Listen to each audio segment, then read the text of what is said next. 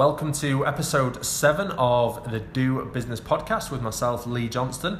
On today's episode, we have Ben Sims. So Ben has been in Dubai for nearly 4 years now. He lives here with his family and he is a corporate lawyer for PwC. Interestingly, Ben actually moved to Dubai without visiting the place first.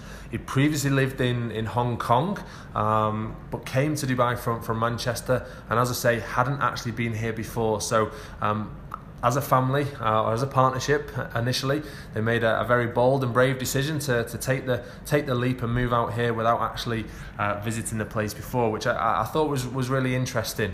But certainly, by the sounds of it, hasn't looked back. And this came about as we actually connected via social media. We had a good chat, and I knew straight away from having a brief conversation that Ben could really share some very valuable and useful and informative kind of insight into the business world, you know, the legal side of running a business, of buying, of selling a business here as well. So plenty of great advice and tips that he shares within the episode, and also of course talks a little bit about life as a family here in Dubai as well. So really good episode. So without further ado, this is episode 7 of the Do Business podcast with Ben Sims. Enjoy.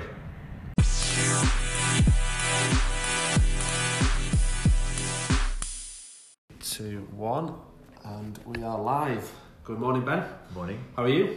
I'm okay, thanks. Good. Yes, all right. Good. Thank you very much for joining me on the podcast. Welcome to the show. It's a pleasure to Sure, you've been very excited. You bet, yeah, very much so, yeah. You sold it well. So we initially connected a few weeks back, right? And we've both been travelling in between, so finally managed to get together, and I'm looking forward to hearing a bit more about your story so far. Yeah, no, absolutely. I believe you're here with your family, little girl as well, 1-year-old. Yeah. Yeah. How's life in Dubai so far? Yeah, it's good. It's good. It's changed. I've been here for almost 4 years now. So obviously, as you say, in the last year or so, that's changed slightly by having a little person involved as well. But yeah, no, really good. Lots of change generally here in Dubai, but obviously even in that 4-year period, it's changed massively. You've seen quite a lot of changes even in 4 years. Big time, big time. You see it in the space of weeks in some cases, don't you? It can change drastically. Yeah, exactly. When we first moved here, we were in downtown, and I think when we left downtown to when we got there to when we left, it was totally different. There was like 4 or 5 new tower blocks. It's constant change, right?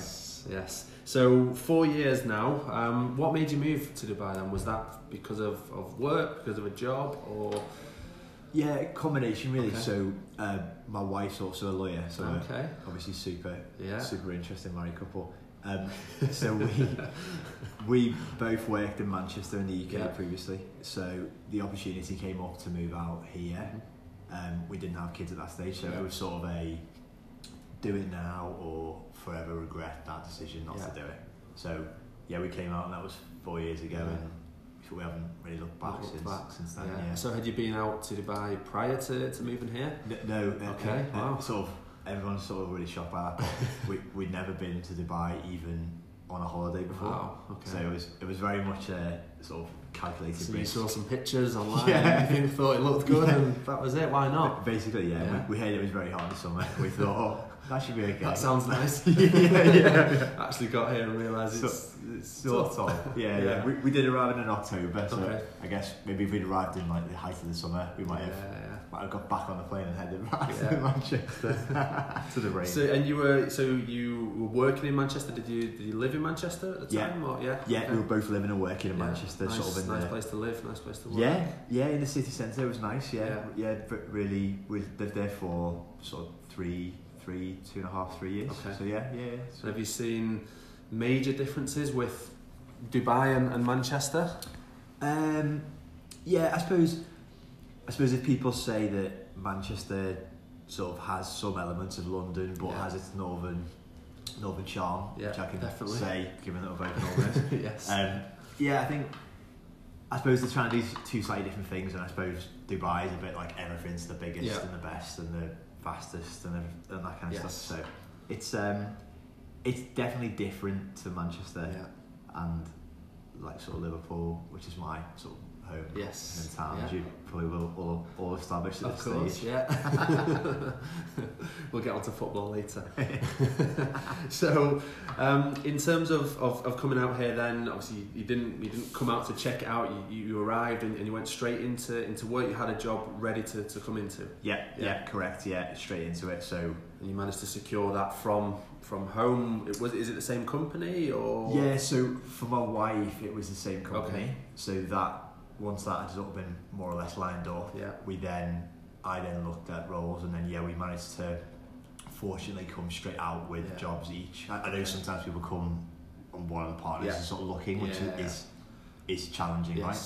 I think we'll probably come back to it later on in terms of maybe it's a bit more challenging at the moment with various things going on. Yeah. So you were both here and ready to go from the start. Yeah. I think we gave ourselves like a week to just get used to the searing hot temperature. Settle in a little bit. Straight into the. Stuck in. And so what was that role? Is that a different role than you're in now? Or is it the same? So in my wife's case, it's the same law firm. Yeah. For myself, I've moved in the last year to a different law firm. Okay. So I'm now at PwC Legal, which is the law firm which forms part of PricewaterhouseCoopers. Okay. Yeah. So it's good. It's different. Excellent. So how was the decision-making process of moving out to Dubai then? Was it something you both kind of straight away you discussed and you were like, yeah, absolutely, we're both keen, or was one more favourable than the other? How did that go? Yeah, it's a good question. Probably a combination really, because so we hadn't been to Dubai before, but we had both done a period of time in Asia when we were training. So I'd worked in Singapore for 6 months, and my wife had worked in Hong Kong. Wow. Amazing. So we'd done the whole expat style placement on a 6 month period, where obviously worst case scenario you're only there for 6 months. So I think our thought process was it will have certain parallels to living in that expat community, which it has, to be honest. So it was sort of a calculated risk based on the fact that was quite an interesting experience from a professional side. So it was kind of almost a similar mindset of we can go, we'll see how it is. If not, we go back and... Exactly. Yeah. And from a professional side, law firms here tend to be slightly smaller head count. Okay. So there's generally considered to be a good opportunity to progress and gain quite a lot of experience as well in that sense. That's quite a boring point to make, but I've made it. So tell me a little bit about the role then. What's it involved? So corporate lawyer, is that the title or that is the title? Yeah. Sounds exciting. I was going to say you said that in a very unexciting way, but that is exciting. Yeah.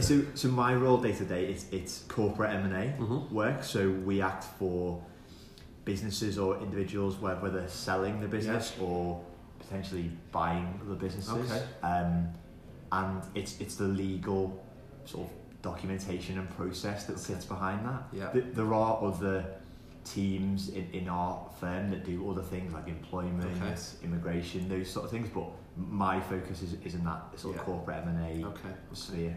Okay. So it's very varied on a day-to-day basis?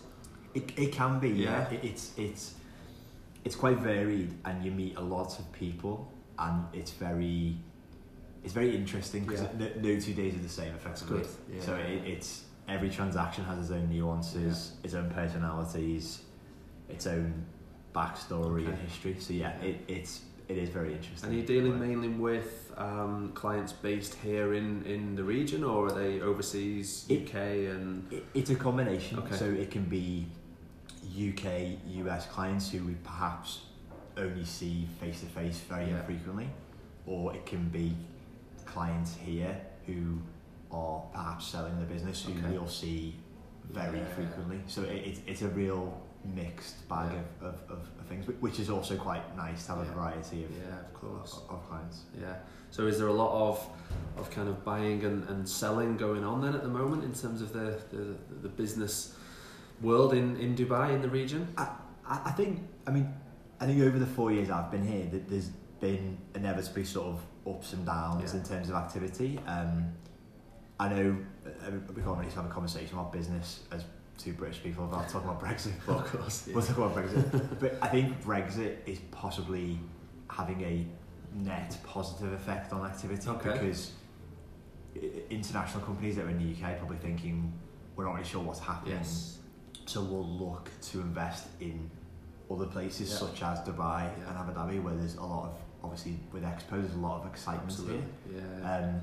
And equally individuals who are maybe British nationals are thinking perhaps I'll sell the business now and do something else and see what happens in terms of the UK and Brexit, because I think that's the key thing with Brexit. No one really knows. It's the uncertainty, right? Exactly, and it's prolonged uncertainty beyond anything that anyone probably had ever contemplated a couple of years ago. Seems like a long time ago now. Seems like a very long time ago, So interestingly then, from what you said there, I guess right now in Dubai where we are, it's also an interesting time. I would suggest it's quite a challenging market. Maybe it could be seen as uncertain. Do you believe that maybe certainly more certain than the UK, but how do you see the landscape here right now? Yeah, no, it's a good question. I think that there is, if you put the uncertainty of Brexit to one side, you're right. The time at the moment, Dubai is obviously overwhelmingly an exciting time. You've got the Expo, which you just keep seeing these photographs and the media coming out of where that's up to. People are going on these bus tours to see how it's coming along. I think it's going to be a very interesting time to be here when it's on, and I think everyone who's here is going to try and get up there for one of the days later on, probably when the sort of international like massive furore dies down. But I think there's obviously a lot of activity as well from the government to try and stimulate and carry on that growth in terms of reducing fees and things like the foreign direct investment law that we'll come back to in a minute. Opportunities to dual license and be on shore when you're in a free zone. There's a lot going on that, as I said before, in the last 4 years a heck of a lot's happened. That I think overall is positive for business owners, entrepreneurs and investors. So I think that's something that is very welcome in the business community in my view. And from what you've said, it sounds like you're very positive on kind of post Expo 2020 as well, that it will do what it's meant to do, and the place will continue to grow from there. I think so. My impression of it is that the Dubai government have picked up on other international events, not necessarily Expo events, but things like the Olympics in other countries where they've maybe all spent way too much money on things that have then become white elephants. So I think the Athens Olympics in particular was well reported that most of the stuff from that is now just sitting empty. Whereas I know London had tried to then have like sort of legacy and new stuff again. And I read something the other day about the Expo saying that the British pavilion's going to be sort of recycled or reused after. So I think they've got people way smarter than me who are looking at it going, we want it to look awesome for the 6-month period, but we want to have something afterwards here that is actually a legacy for Dubai and something that will be remembered after 2020. That'll be something long-standing for the region. And you only have to look around the place to see that generally they do things well. They do look into things and look to the future as well. Absolutely. And some of the changes that are happening for Expo are going to be helpful anyway. Some of the like roads and the transport. I mean, thinking that this morning on the way with traffic. Obviously there's a bit of disruption while they do something, but of course it'll be a bigger highway, a longer metro.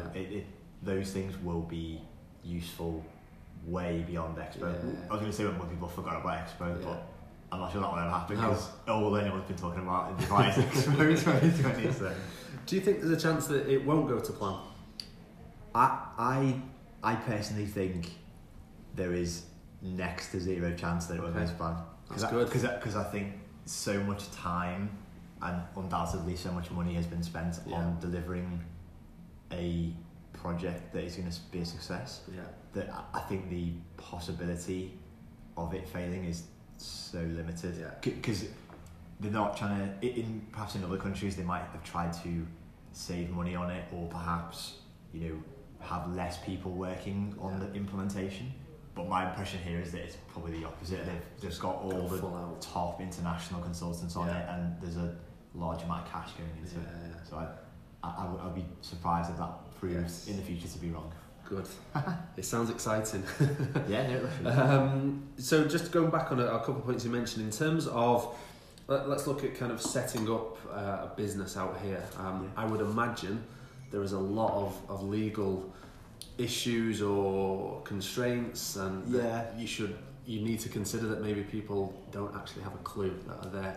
What would you say are the I'm sure there's a lot, the main points to consider? Yeah, no, I think that's probably the key point for someone coming fresh to the market. Okay. So that if they're not coming here as an employee, if they're coming with an idea, a venture, they want to set a company up, that is their sort of day zero.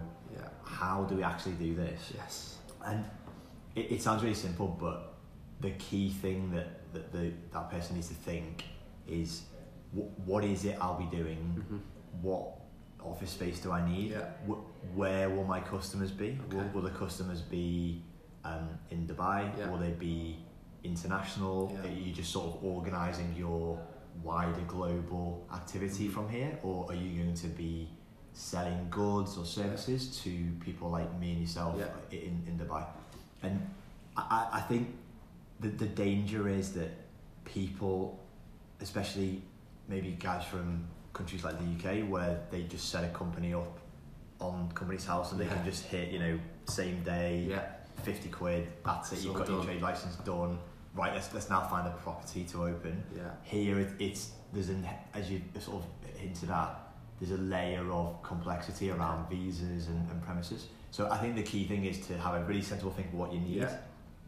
Obviously, goes without saying, getting some timely and helpful advice. Yes, absolutely. And that is from possibly someone legally qualified, but also one of the various sort of companies that provide that setup support. Going it on your own and doing it maybe from Google and then just nipping down to the DMCC and getting a trade license is risky. Is one approach, but it's not necessarily the advisable approach. So I think I like the way you put that. But it does happen. So I can imagine.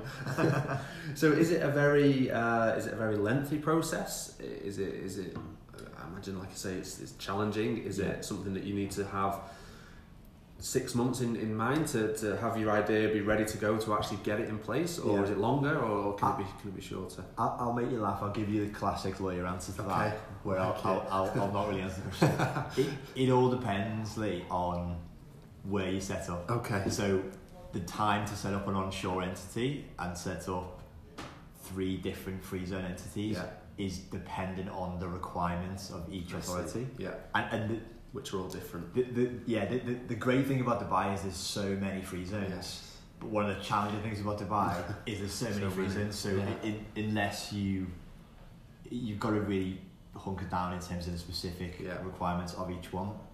The other thing that people might often forget is you do often need to get things like powers of attorney and sort of documentation, perhaps in the UK, notarised. It needs to go to the embassy, which there's 2 points there. One is cost, because let me tell you that per document can be a couple £100, and time, because it's got to physically go to different places and be stamped, and each of those embassies and ministries will have their own, service level of 3-4 business days. So it can take.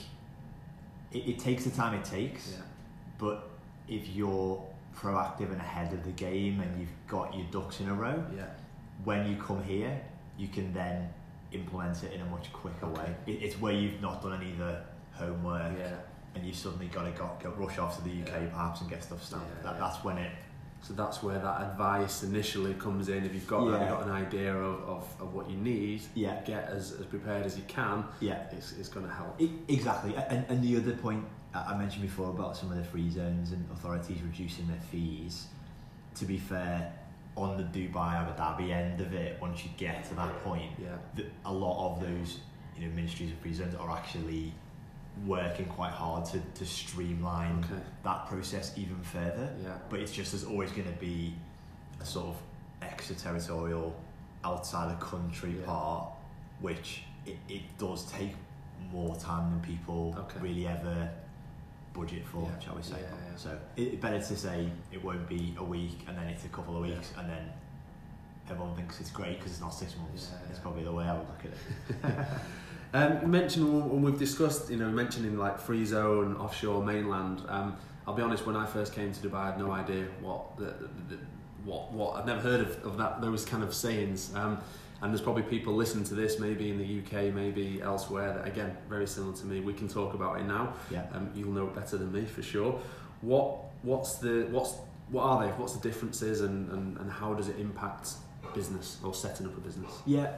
That's a classic question, and as you say, the sort of people who aren't here, it will probably just sound like miscellaneous words that don't have any meaning. So in a nutshell, the concept of an onshore company or a mainland company it's effectively an LLC, a limited liability company.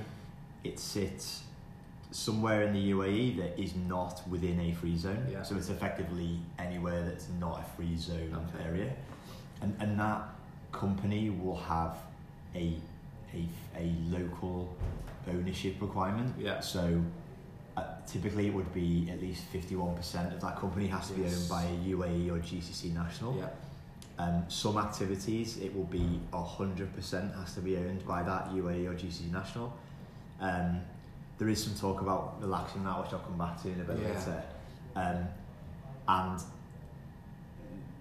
at its simplest, you'll set up a sort of an agreement and a relationship with that sponsor who is effectively just your nominee. So there's a market practice that you'll have a contractual agreement that they are supporting you, but are not a active and participant shareholder in that company.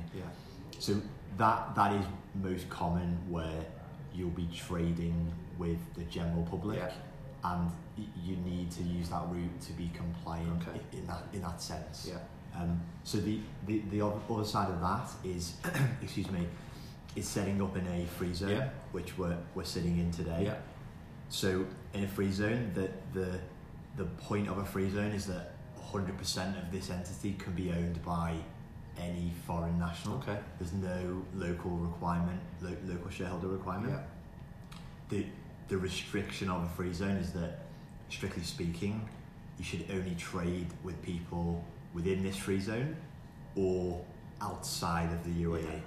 Now there is a sort of grey line around what if you've got some customers who are onshore but come here, and that is the part where it becomes slightly unclear, and there's the danger that it could be if the authorities were minded to clamp down on that, they could have an issue. Well, do that, And then the other company you mentioned is an offshore company, which is effectively a type of free zone company that will have no activities here.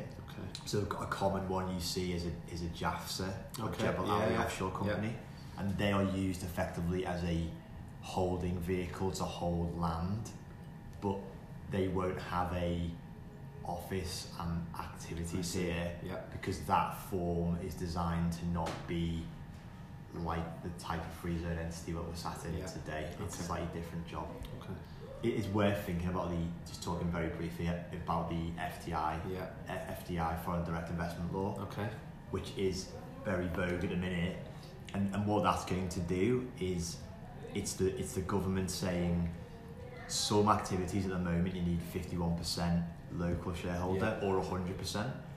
We have given you a list of activities, and in these activities we may consider the ability of a foreign shareholder to own a higher proportion of those entities. But at the moment it's in its sort of early days. And that needs a little bit more sort of data in terms of how it's being applied in practice. Some activities are effectively what you call negative listed. So various oil and gas activities are outside of that regime, so we'll always require 100% ownership. So it's more other activities that are okay. And this is, I think, listening to that is why you need to take the right advice, because again, from my point of view, coming over here and not having a clue, if you get here and then you think, oh, didn't know that, I'm trying to set up a business, you've not thought about where you need to be, who you're going to be dealing with, because again, that seems very key in what you've said there is, who are your customers? If you're in free zone and you're going to work with other companies, fine. If you need to be working with the general public or people in the mainland, let's say, you need to make sure you have that set up to save yourself issues going forward. And I think that's the right point, because it saves issues day to day operating. You win a contract with the government, but then you're not actually compliant, so you've got to set up a new entity. It's cost, time. But the other point you mentioned at the start is, if you then look at someone setting up and then selling that business or taking investment in the future, that's going to be a real sort of red flag to an investor that the structure's actually sort of non-compliant. Of course. So it could potentially put people off and cause you headaches later on. Yeah. So again, it's worth considering the long-term plan. Yes. Yeah. Definitely. So one thing I found fascinating, because again I didn't realise about the local ownership, that to be on mainland you need that sponsor, and it's crazy. I've heard some very positive stories about that. I've heard some very negative stories about that. What's from a legal standpoint? What's the main, I guess, benefit, and the benefit is you need it, I suppose. I guess the disadvantage or the challenges with that. I think the market has moved on a lot. So 25 years ago, the only option there was to actually have an individual Emirati or GCC national to be the direct shareholder. And now there's sort of a market has developed where you have what you call corporate service providers or corporate nominees. So I won't sort of give anyone particular promotion by naming them, but I'm sure many people who live in Dubai will know two or three. Their model is effectively to provide a company to you that will be the shareholder, and then that itself will be owned by individual UAE nationals or GCC nationals. And going back to your terminology of benefit, the benefit of that structure is that is effectively best practice in terms of you're then interfacing with a sort of a polished commercial outfit whose trade is to provide these robust protective structures. So you're eliminating the human element of interacting with an individual who perhaps you don't have any alignment with in business, and the risk of any sort of difficult conversations down the road is reduced, because if they start being tricky as your shareholder, clearly they're going to lose a lot of custom. Of course. So you've got that sort of inherent trust relationship there. Yeah, I've heard, there's stories I've heard in terms of the individual, the sponsor, and if there's an issue with that person, going to prison, for example, that of course that can then affect your business. Yes. And they have no, as you say, kind of day-to-day hands-on activity, but yet because of something that they've done, you're affected quite badly. Exactly. And the other, I'm a lawyer, so let's use nightmare scenarios, because we love to let one nightmare scenario in there of course, and scare everyone. The other nightmare scenario, two other nightmare scenarios, let's get involved. One nightmare scenario is if that individual is perhaps becomes unwell, incapacitated, if they actually sort of pass away, and you're into quite a complicated structure then of local Sharia law inheritance, which is quite complex in terms of who then becomes the heirs. Yeah. So you could quite quickly become a co-shareholder in a company with a distant relative of perhaps the individual who you had a great relationship with. So that's one nightmare sort of unexpected result.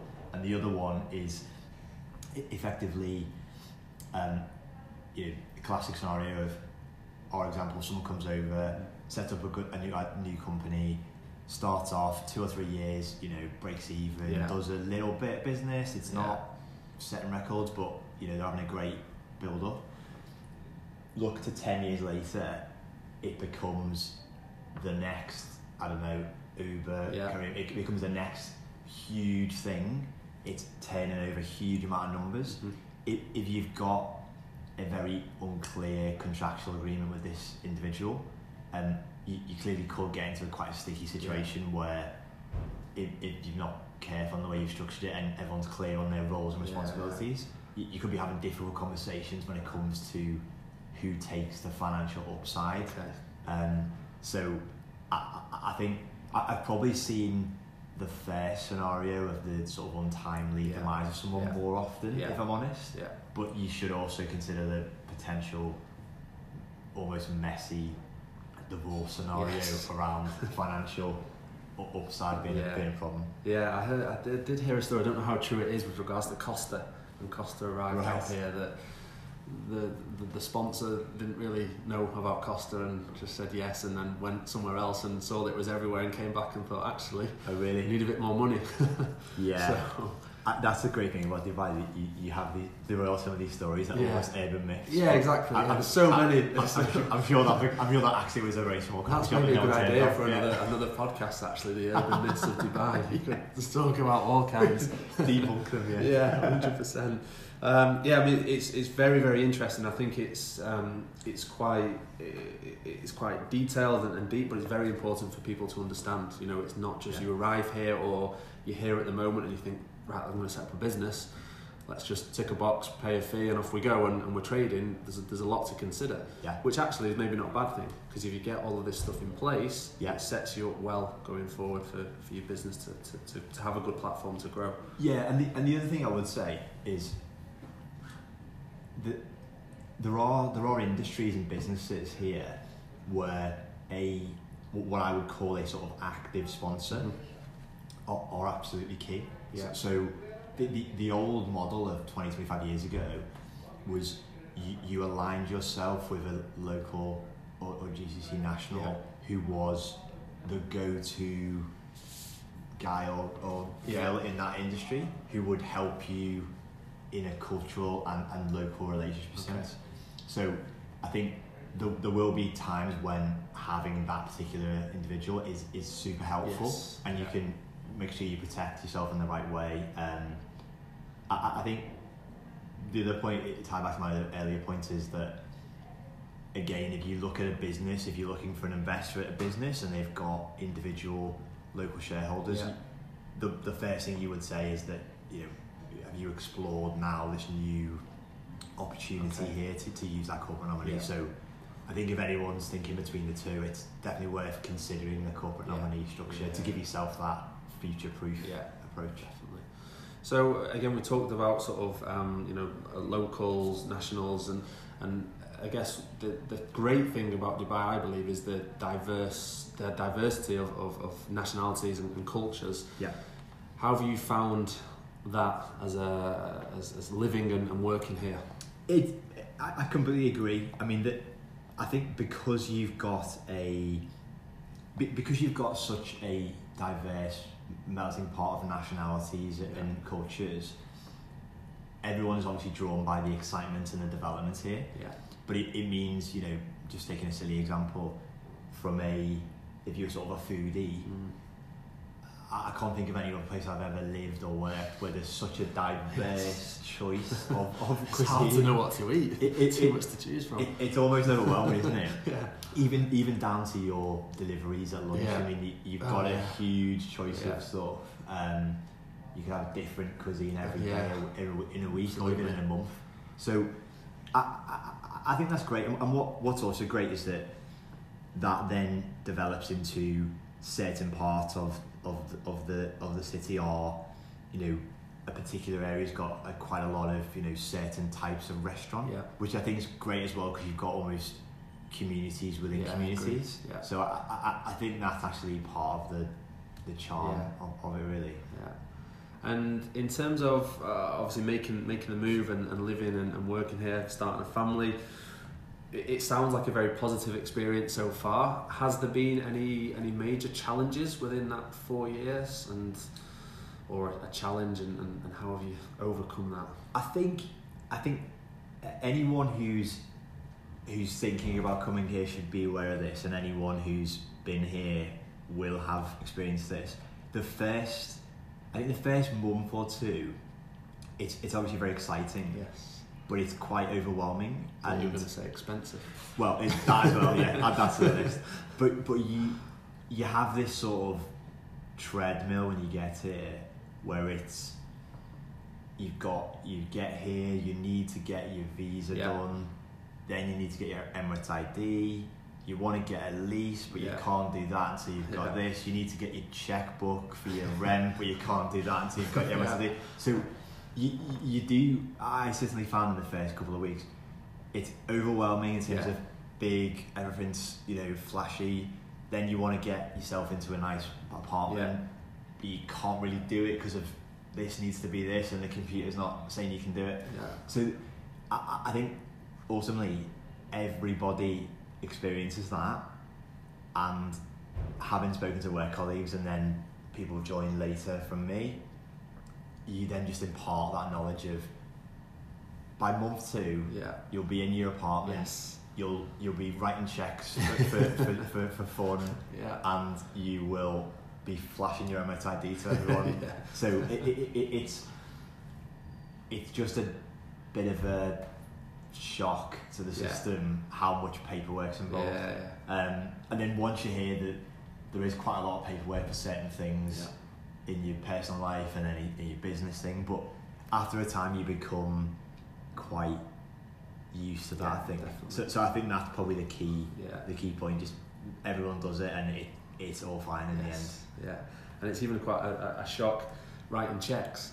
It's hard to do that in the UK now. Well, I don't think you can. I'll tell you now, I had a checkbook in the UK, and I never opened the front page of it. And then with it being here for a couple of weeks, I was writing quite a lot of checks. Yeah, it's amazing, isn't it? I remember the first time I had to write 12 checks, and I think my hand was actually physically in pain afterwards. It's hard work. I agree, and it probably makes you sound a little bit silly, but I had to sort of think quite hard about what you had to put in, like words, numbers, only put a line through it. It's. I think I'll go back to the UK in the future and want to constantly pay my check, because I'll disregard contactless and Apple Pay, and I'll be writing checks. It's amazing, isn't it? I mean, Dubai is such a kind of I guess a futuristic and technologically advanced place with so many things. We can get food deliveries so easily. I get petrol delivered now. Yes, same. Yeah, guilty. But in terms of making payments, you still have to write a check for a lot of things.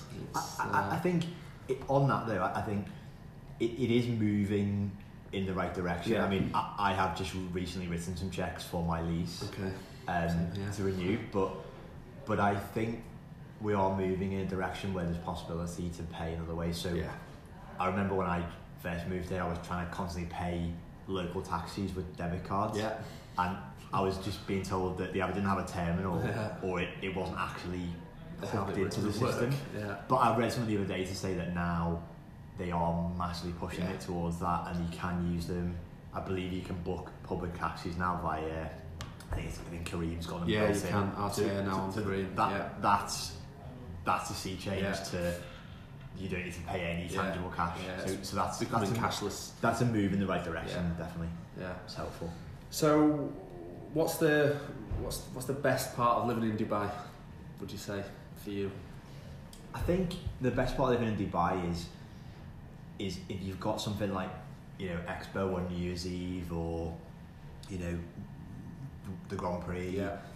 There's many parts of the year where this sounds very dramatic, but the eyes of the world are on Dubai and the UAE, and I think being an active participant and resident here is quite exciting. So New Year's Eve, the UK TV are absolutely fixated on showing the Dubai fireworks. They've got Sydney and Dubai, they're sort of two almost go-to foreign spectacles, and you're living a couple of miles away from that, or very near to it. So I think that's the best part of it. And there's obviously opportunity to travel from one of the world's biggest airports and jump on a plane and go somewhere different. So there's so many places within quite easy reach, to be fair, isn't there? Yeah, and even staycations. We now with the little one, we would often go to one of the other Emirates, and I feel even after 4 years I've only scratched the surface. There's loads of other places in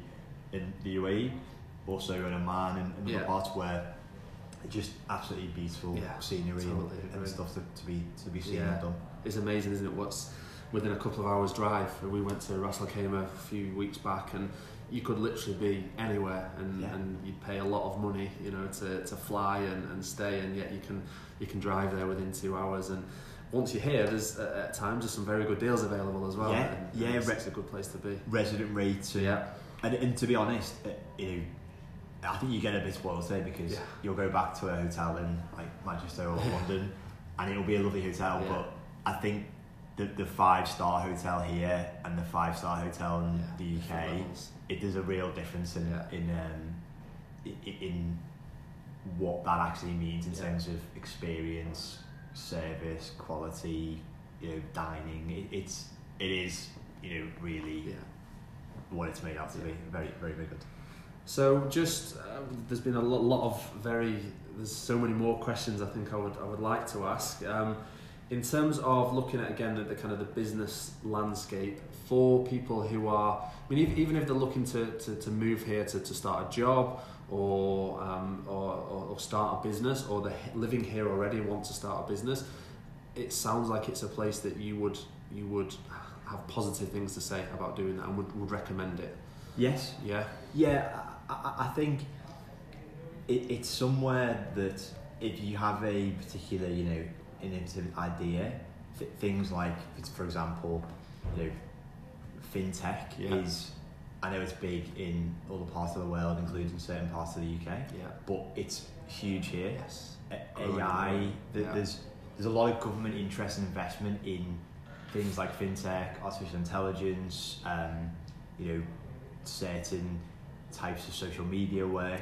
It's all very, very clearly the place to be doing those sorts of things. So if you come in with those sort of ideas, I think it's a great place to develop those ideas.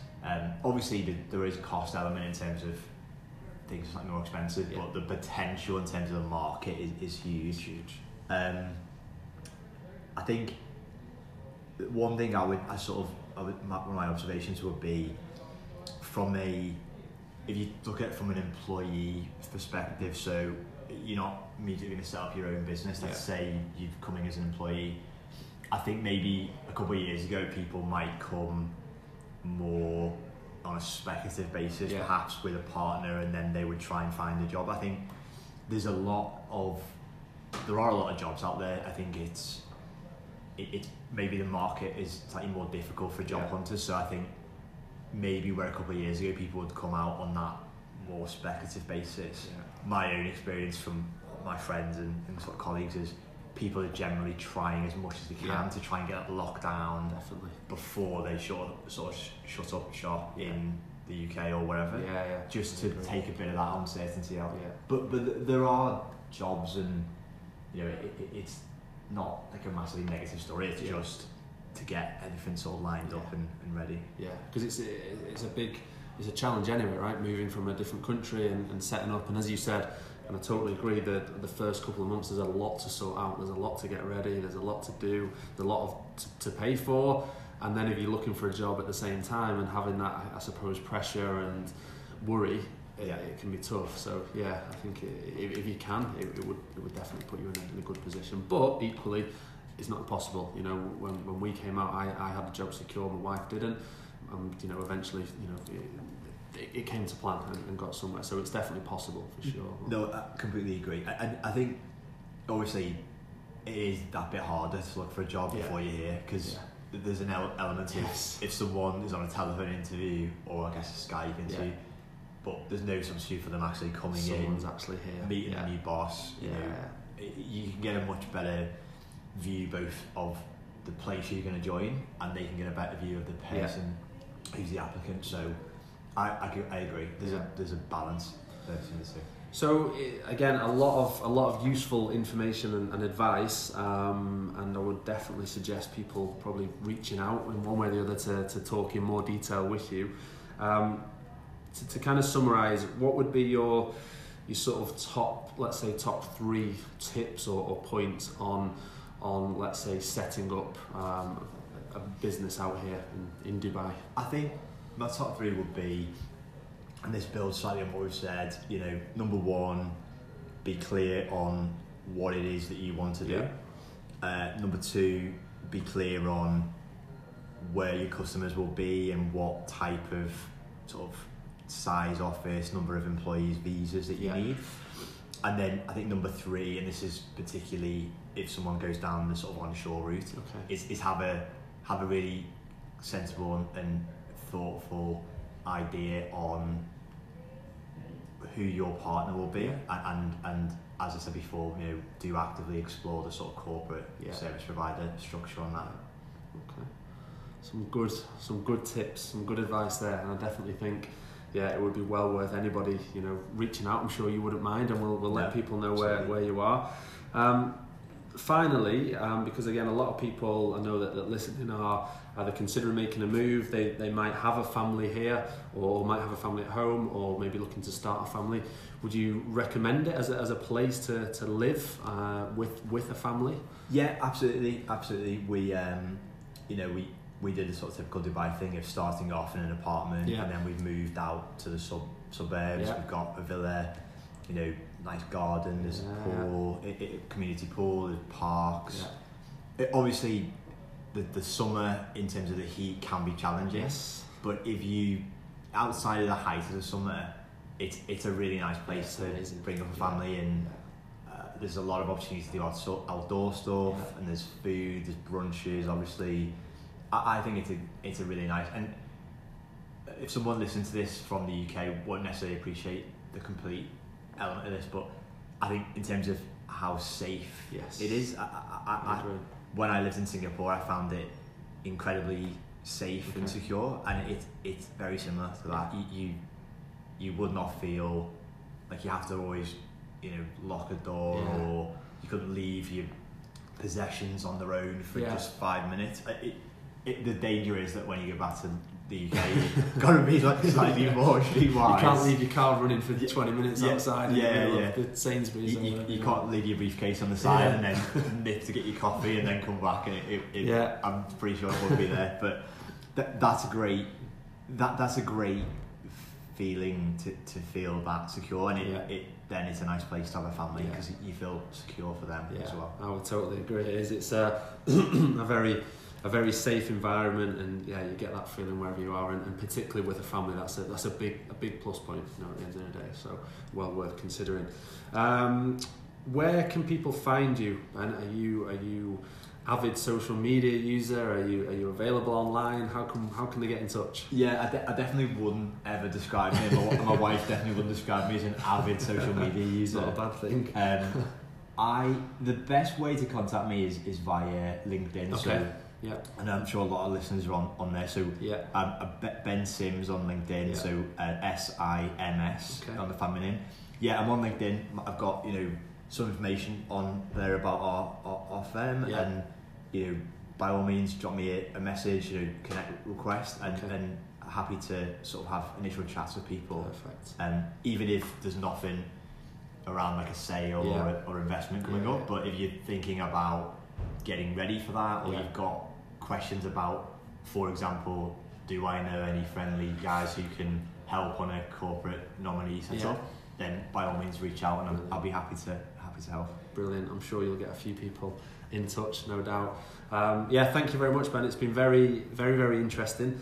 There's definitely a lot more that I think we could probably talk about, but in the essence of time, don't want to keep you too long. I know you've got a busy day, so really appreciate you coming on, and thank you for sharing, being very kind of honest and open with what you've shared as well, and really enjoyed it. Thanks very much, and thanks for having me. I think the other episodes are very interesting, so I'm hoping we will find this as half as interesting. They will, absolutely, I think it's I've been very interested myself, even though I've got some understanding. I feel like now I know a little bit more as well, so for people that didn't have a clue to start with, they'll be even better positioned now. So thank you very much. Great. And we'll catch up again soon. Yeah, sure. Thanks. Thank you very much, mate.